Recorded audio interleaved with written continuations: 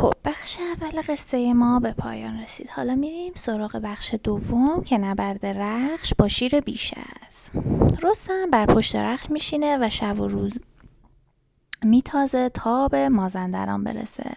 سرانجام در دشتی پر از گور میایستد. پس از خوردن آب و غذا به خواب فرو میرود، غافل از اینکه بیشه‌زار محل زندگی یک شیر است. رستم در خواب بود که شیر به سراغشان آمد. رخش رستم را بیدار نکرده و خود با شیر مبارزه کرده و او را از پا درآورد و جان رستم را نجات داد.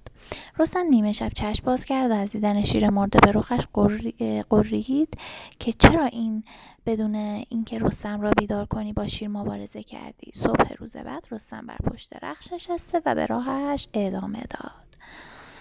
این قسمت از قصه میخواد بگه که علاوه بر این که رستم فرد توانا و پهلوانی در ایران بوده، اسبش که اسم اسب رخش بوده هم بسیار اسب قدرتمند و قوی بوده. اما خان دوم به بیابان بیاب میرسه، پس خان اول رو به کمک اسب پشت سر میذاره. خان دومین خطری که رستم بر سر راه داشت بیابانی خشک و سوزان بود که رستم با هوشیاری توانست از آن عبور کند. پس از گذشتن از خان اول بعد از طلوع خورشید رستم بلند شد و تن رخش را تیمار کرد. اسب زین کرد و به راه افتاد. وقتی در راه بود در بیابانی بیاب و سوزان گرفتار شد. گرمای راه چنان بود که اگر مرغ از آنجا میگذشت بریان میشد. زبان رستم از شدت تشنگی و گشنگی زخم شده بود و رخش نیز دیگر توانی نداشت. رستم از رخش پیاده شد و زوبین در دست از شدت تشنگی مانند مستان راه میرفت. بیابان دراز و گرما زورمند و چاره ناپیدا بود.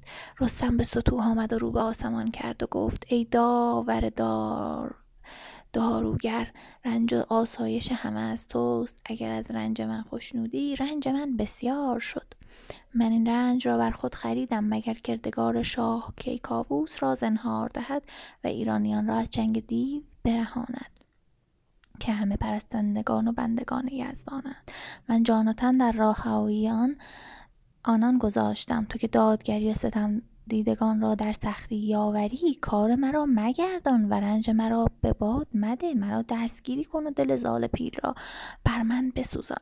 همچنان میرفت و با خدا در نیایش بود، اما روزنه امیدی پدیدار نبود و هر لحظه توانش کمتر میشد. مرگ را نزدیک خود میدید. رستم با خود گفت اگر کارم با لشکری میافتاد شیروار به پیکار آنان میرفتم و به یک حمله آنان را نابود میساختم. اگر کوه پیش می آمد به گرز گران کوه را فرو می کوفتم و پست می کردم. اگر رود جیهون بر من می غرید به نیروی خداداد در خاکش فرو می بردم. ولی با راه دراز و بیابی و گرمای سوزان چه کنم؟ که چنین مرگی در پیش رو دارم. در این سخن بود که تن پیلوارش از رنج راه و تشنگی سوز شد و ناتوان بر خاک گرم افتاد. ناگهان دید میشی از کنار او گذشت.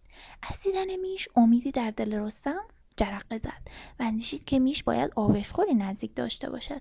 دوباره نیروی خود را باز یافت و بلند شد و در پی میش به راه افتاد.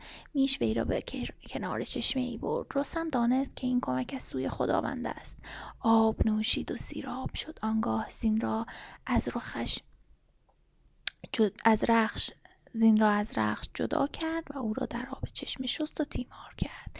سپس در پی خورش به شکار گورخر رفت. گورخری را بریان ساخت و بخورد. آماده به خواب شد. پیش از خواب رو به رخش کرد و گفت مبادا تا من خفتم با کسی بسیتیزی و با شیر و دیو پیکار کنی.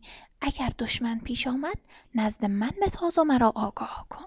پس در خان دوم رستم به یک بیابان میرسه. هرچی این بیابان سوزان رو در پیش میگیره به جایی نمیرسه. بسیار تشنه و خسته بوده. هی به خدا التماس میکنه که خدا راهی پیش روی او بذاره.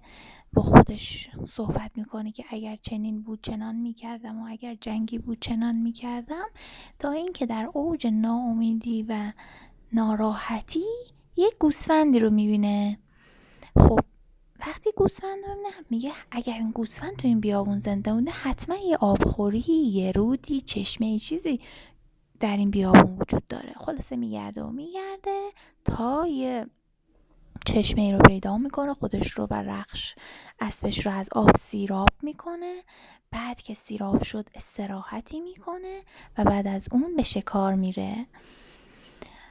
وقتی یک گورخری رو شکار میکنه اونو بریان میکنه، آتیشی درست میکنه، گورخر رو بریان میکنه و به خواب فرو میره. اما قبل از خواب رو به اسبش میگه که مثل خان اول که با شیر تنها جنگیدی و منو بیدار نکردی، با هیچ حیوانی جنگ نکن. اگر اتفاقی افتاد شیهه بکش یا منو بیدار کن. به هر حال این هم از خان دوم رستم. در قسمت بعدی خانهای سوم و چهارم رو تعریف میکنیم.